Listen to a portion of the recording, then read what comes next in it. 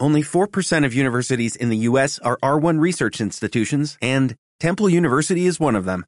This means 100% of students have the opportunity to participate in hands-on learning and research with world-class faculty. With over 600 academic programs across 17 schools and colleges, Philadelphia's largest public university provides students with a rich variety of opportunities and propels graduates to succeed in their careers. Temple University. Schedule a campus tour today at admissions.temple.edu/visit.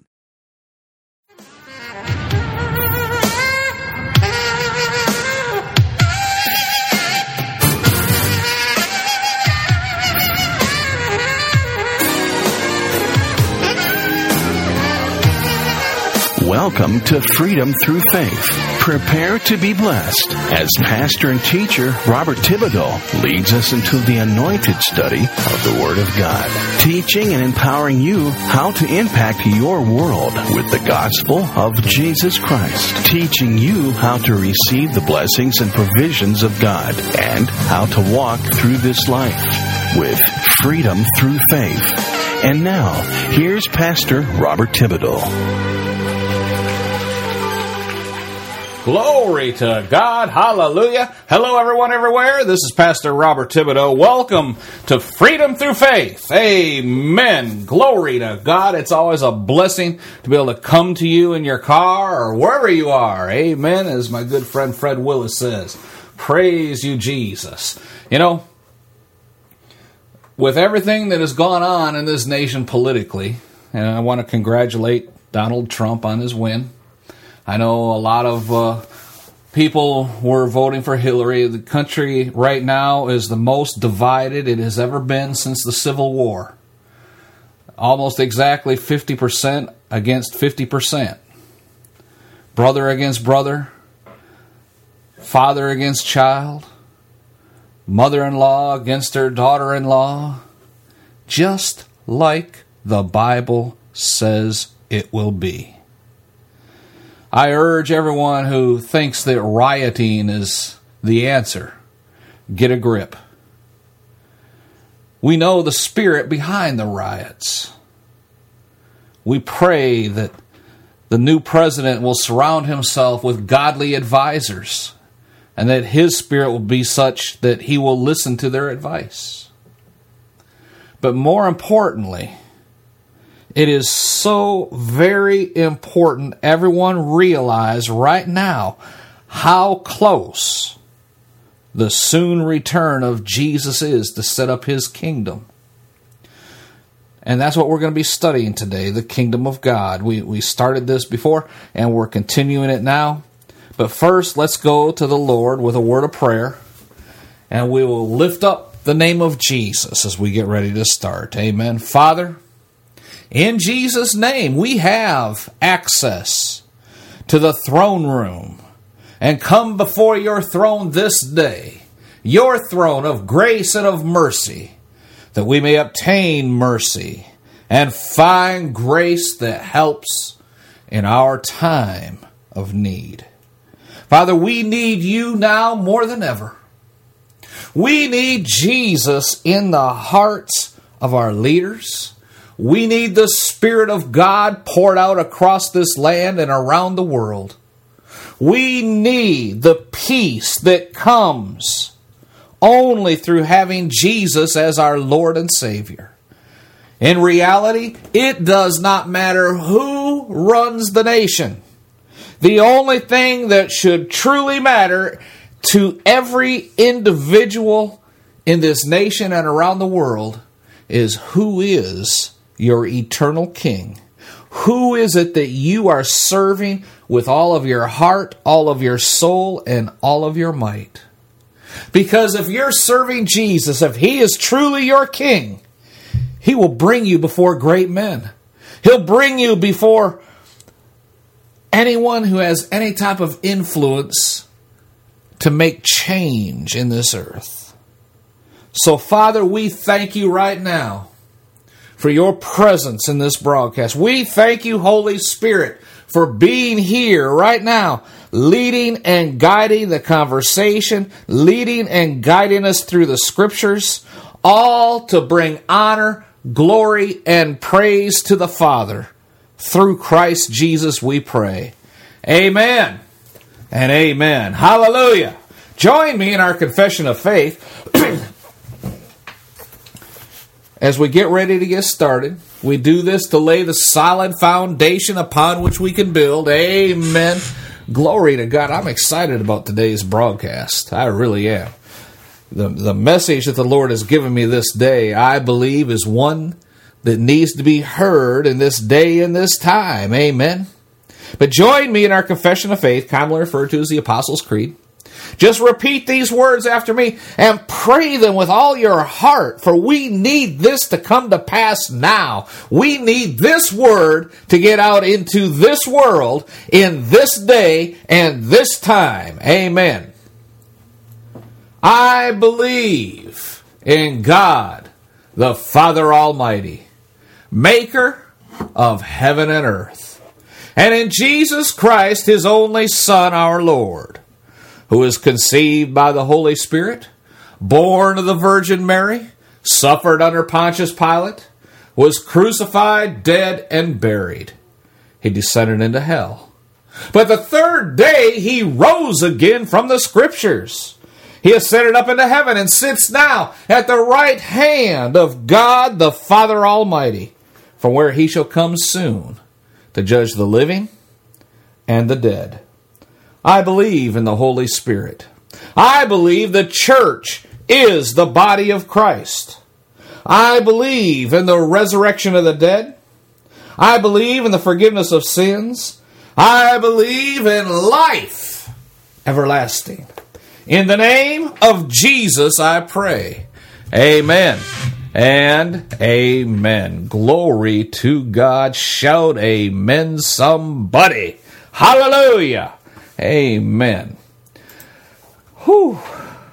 The last time we studied this, glory to God, was 2 weeks ago. And we had a brief interlude there as we studied the biblical aspect of this election was taking place in the United States. If you're listening to this on the recording, last week we had the election of Donald Trump to the presidency. Okay, some people will be listening to this months, maybe even years from now, but that's what we were studying last week. Right now, I want to get back into the study of the kingdom of God. And the last time we studied in Luke chapter 17 about Jesus' first coming. His first coming, he established the internal spiritual kingdom. And now we're going to study that, but we want to look at his second coming. And he takes that to the end of the age. A lot of people call it the end of the world because it's the end of the world as they know it. The world does not end. Okay? There's a cleansing that takes place, and New Jerusalem comes down out of heaven, and we that are caught up in the first catching away of the church, the rapture, will return with Jesus to reign 1,000 years on this earth, and then the war of Armageddon takes place. Jesus wipes everybody out, and at that point in time, everything is renewed. New Jerusalem comes down out of heaven, and we dwell here on this earth in New Jerusalem. Amen. Amen. I'm getting way ahead of myself. But hear me now. After this whole universe, as we know it, is destroyed, Jesus will create the new heaven, the new earth, in which eternally, and really for the first time since the fall of Adam, both the spiritual and the natural kingdoms will be merged into one. Glory to God. That's the picture of that's the big picture of the kingdom of God. The union of his creation. Once again, firmly in the hands of those who are destined to rule. And the ruler is the King, the Son of God. The Son of God, the second Adam. The first Adam fell, but the second one will never fall. Amen. But I want to talk today about the kingdom of God. In particular, I want us to study and talk about the visible kingdom, amen, and his invisible kingdom. And as I said, we began to study this last time. Have you ever witnessed a real king or queen's coronation? I mean, most people living today have not seen that. Because our closest ally is Queen Elizabeth. But she has been ruling for decades. All right? I know Prince Charles is probably thinking, man, who's going to live longer, her or me? I mean, he's been groomed from a child to take over the kingdom. But here she is, like 90-some years old, still trucking along. Amen? Where most rulers, most king, queens, rulers, die in their 60s and 70s. She's outlasted by 25 years her predecessors. Amen. Anyway,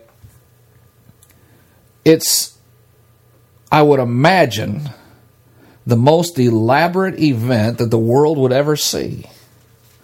The most magnificent event, the most grandiose ceremony that could ever be held would be a coronation. Now, like I said, I've never been to one. I've seen a couple of, like the King or Queen of Spain and things like that on television. And they really do pull out all the stops. Even, in fact, when the person being crowned really has a rather insignificant role to play in the ceremony, if you can get right down to it. They're just told where to go, where to stand, and what to do. But that's a holdover back from the days when the crowning of a king was intended to be that way. It was intended to be massive, if not awesome. And even a frightening impression on the people, because after all, a king was a king, and a king or a queen in some case had absolute power until very recently. Absolute authority to do absolutely whatever they wanted to do. Whenever they wanted to do it, with whomever they wanted to do it with. I mean, that's what it would mean to be a king. And you were his subjects. You were subject to every whim, every desire, every ruling made by that king. And we can see all on television, and you can see movies and all that. All the vestiges of the coronation. And we've seen what a grand event it would be in the most austere and magnificent buildings available to the people, with the most lavish styles of clothes, all attended by leaders from all the various countries and significant and important people from all walks of life. These are all signs. I mean, even though we're not talking about the coronation of a king or a queen right now, you could use it in a very real way with the swearing in, the inauguration of a new president. I mean, they pull out all the stops. There's tens and hundreds of thousands of people standing out in the cold in January witnessing the event. Hundreds of millions more watching it on television all around the world. So we have an idea of the importance people put upon the coronation. Amen? And these are all the signs and power of the signs of the privileges of the authority given to these rulers. These are the magnificent emblems of what it means to be a monarch or a king or a president and to have absolute supremacy and sovereignty over a nation. Our Lord Jesus made the claim that he was a king. But there was no such coronation for him when he came here the first time. There was a very meager coronation, as a matter of fact, at least from the public's viewpoint. A few sort of low-life shepherds showed up in a filthy, stinking stable and bowed down to a baby that had just been born in a manger, one night in this small, obscure town called Bethlehem. And there was another coronation of sorts sometime later when some Persian kingmakers, strangers, foreigners showed up and came to see that very same child and offered gifts that were of such a substantial nature it provided for the upbringing of this new monarch in the world in which he lived. And this indicated that truly indeed he was a king. But it was also a very private event. And purposely it was kept private. And the fact that it was so private upset the reigning king that even with a threat that it could be a real king, the threat to his throne, he decided to kill every single baby boy who might be that king and might be a threat to his throne. You might even say that the greatest king that ever came into the world came in with no appropriate coronation. And that would certainly be true. But then again, not only was his coronation not unlike other coronations, his kingdom was not like any other kingdom as well. In fact, Jesus was the one who said, "My kingdom is not of this world." It was actually Jesus said, "The kingdom's here and I'm the king." But the people didn't believe it. He just didn't look the part of a king. He didn't look like a king. He didn't act like a king. There is no pomp and circumstance to indicate the establishment of any kingdom. Now, with that in mind, go back to Luke chapter 17. Amen. Let's go to Luke chapter 17. And we're going to look in verses 20 and 21. Luke 17, verse 20. "And when he was demanded of the Pharisees, when the kingdom of God should come, he answered them and said, The kingdom of God doesn't come with observation. Neither shall they say, Oh, he's over here or over there. For behold, the kingdom of God is within you." The Jews had an immense expectation for the coming king and his kingdom and the great pomp and circumstance that would take place and that he would defeat the Roman authorities. They were waiting almost in a posture of holding their breath. Some believed Jesus was this coming king, but he wasn't acting like it. Even at the time of the birth of Jesus, Anna and Simeon were waiting for the kingdom of God to arrive. The kingdom promised in the Old Testament, anticipated for centuries. And their patience was running out. They were getting old. The ongoing pagan conquerors that had occupied the land of Israel were so distasteful, and public disappointment was rising and mounting, and the people wanted the kingdom of God to come now. For example, Joseph of Arimathea, who showed up to take the body of Christ, he's identified, the Bible says, as one waiting for the kingdom. Luke 23:51 says Joseph was a man from Arimathea, a city of the Jews, who was waiting for the kingdom of God. And he wasn't the only one either. He was just one of many who were waiting for the kingdom, hoping that the kingdom would come. And when the king did come, he didn't look like a king. When he said the kingdom had already arrived, it didn't look like a kingdom. The Pharisees were convinced that he was just a phony, that he was a charlatan and a fraud and was trying to pass himself off to the people of Israel as a king, when in fact he wasn't a king and didn't have a kingdom. That's what they were telling the people. The ultimate mockery was to be put on the cross a sign that this is Jesus of Nazareth, King of the Jews. That was put there with disdain and scorn and sarcasm, like I just said it. That just dripped with hatred. But ultimately, 3 days later, it was found to be true. Amen.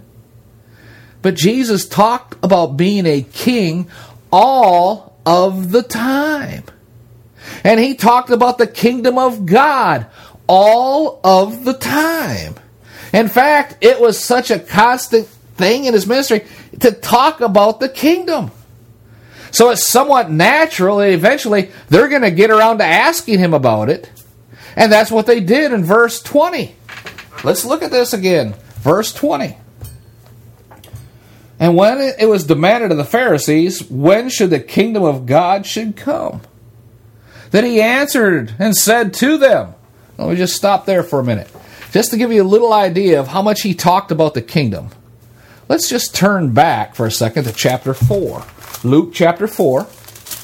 Amen. And we're just going to basically skim through Luke very quickly.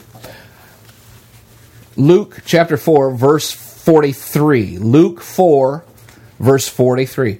I must preach the kingdom of God to the other cities also, for I was sent for this purpose. Chapter 6, verse 20.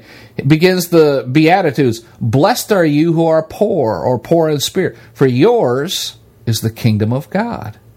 Chapter 7, verse 28. I say to you, among those born of women, there's no one greater than John, yet he who's least in the kingdom of God is greater than he is. Chapter 8, verse 1. He began going about from one city and village to another, proclaiming and preaching the kingdom of God.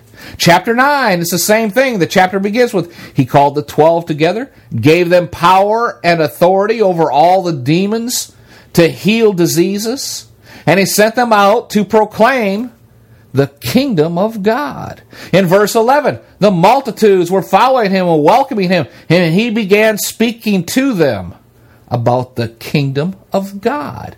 Verse 27, the words of Jesus, I say to you truthfully, there are some of you standing here who will not taste death until they see the kingdom of God. In verse 60 at the same time, the ninth chapter, allow the dead to bury their own dead, he said, but as for you, go and proclaim everywhere the kingdom of God. In verse 62, no one after putting his hand to the plow and looking back is fit for the kingdom of God. Then in chapter 10, verse 9, he said, the kingdom of God has come near to you. In chapter 11, verse 20, if I cast out demons by the finger of God, then you should know the kingdom of God has come upon you. I mean, he preached the kingdom of God, the kingdom. Then he said, as demonstrated by his power over Satan and all the demons, the kingdom of God is near. And they said, the kingdom of God has come. He preached the kingdom, and he preached that the kingdom had come already. Amen. In chapter 11, the same emphasis, the kingdom has come. Chapter 12, verse 31, seek for his kingdom and these things will be added to you. He preached on the kingdom as recorded in chapter 13, chapter 14, chapter 16, chapter 17, chapter 18. He preached the kingdom, particularly in the 18th chapter where in verse 29 he said this, there is nobody who has ever left their house or parents or brothers or wife or children for the sake of the kingdom of God, who shall not receive now many times more in this present life, and then in the age to come, eternal life. And then he preached the kingdom again in chapter 19, 21, 22. As we noted also in chapter 23, he preached about the kingdom of God. Jesus was a kingdom preacher. And he has instructed us to do what? Preach the kingdom of God as well. Amen. Glory to God. Hallelujah. Shout amen, somebody. Glory to God. I want to turn real quick. Hallelujah. Hallelujah, hallelujah, hallelujah. Thank you, Jesus. Thank you, Lord. Matthew chapter 10. You know, my calling is Ezekiel chapters 2 and chapter 3. That's my calling into the ministry. My charge now for the past 2 years, maybe 3, my charge, my focus of the ministry is contained in what the Lord spoke to me through His Scripture in Matthew chapter 10, verse 7 and 8 and 9. As you go, this is speaking to me. In my Bible it says, Bob, as you go, preach, saying the kingdom of heaven is at hand. And then to confirm that the kingdom of heaven is at hand, heal the sick, cleanse the lepers, raise the dead, cast out devils. Freely you have received, freely give. And provide neither gold, nor silver, nor brass in your purses, nor scrip for your journey, nor 2 coats, nor shoes, or staves, for the workman is worthy of his hire. He's telling me, rely on donations for this ministry. Don't worry about the financial aspect. But I want to bring the focus back to the first part. As you go, preach. And this is what you're going to preach, that the kingdom of heaven, the kingdom of God, is at hand. Amen. Hallelujah. Jesus himself was a kingdom preacher. He preached the kingdom of God everywhere he went, and he told us to be preachers of the kingdom as well. Amen. Yet many preachers today do not want to do that. Why aren't all the preachers preaching about the kingdom of God? It was good enough for Jesus. Are you saying you're better than Jesus? Are you saying you know more than Jesus? Do you think for 1 second you can out-preach Jesus? I'm falling back into my drill sergeant days, I know. But think about it. Why are not more preachers today preaching about the kingdom of God? You have just heard a message of encouragement from anointed pastor and teacher Robert Thibodeau with Freedom Through Faith Ministries in Baltimore, Maryland. For more information on the Freedom Through Faith Ministries or to invite Pastor Thibodeau to your church, please visit our website, www.ftfm.org. That's FTFM for Freedom Through Faith Ministries. Again, that's FTFM.org. Until next time, when we gather together around the Word of God, be blessed. And remember, we serve an awesome God. Lucky Land Casino, asking people, what's the weirdest place you've gotten lucky? Lucky? In line at the deli, I guess? Aha, in my dentist's office. More than once, actually. Do I have to say? Yes, you do. In the car before my kids' PTA meeting. Really? Yes. Excuse me, what's the weirdest place you've gotten lucky? I never win and tell. Well, there you have it. You can get lucky anywhere, playing at LuckyLandSlots.com. Play for free right now. Are you feeling lucky? No purchase necessary. Void where prohibited by law. 18+. Terms and conditions apply. See website for details.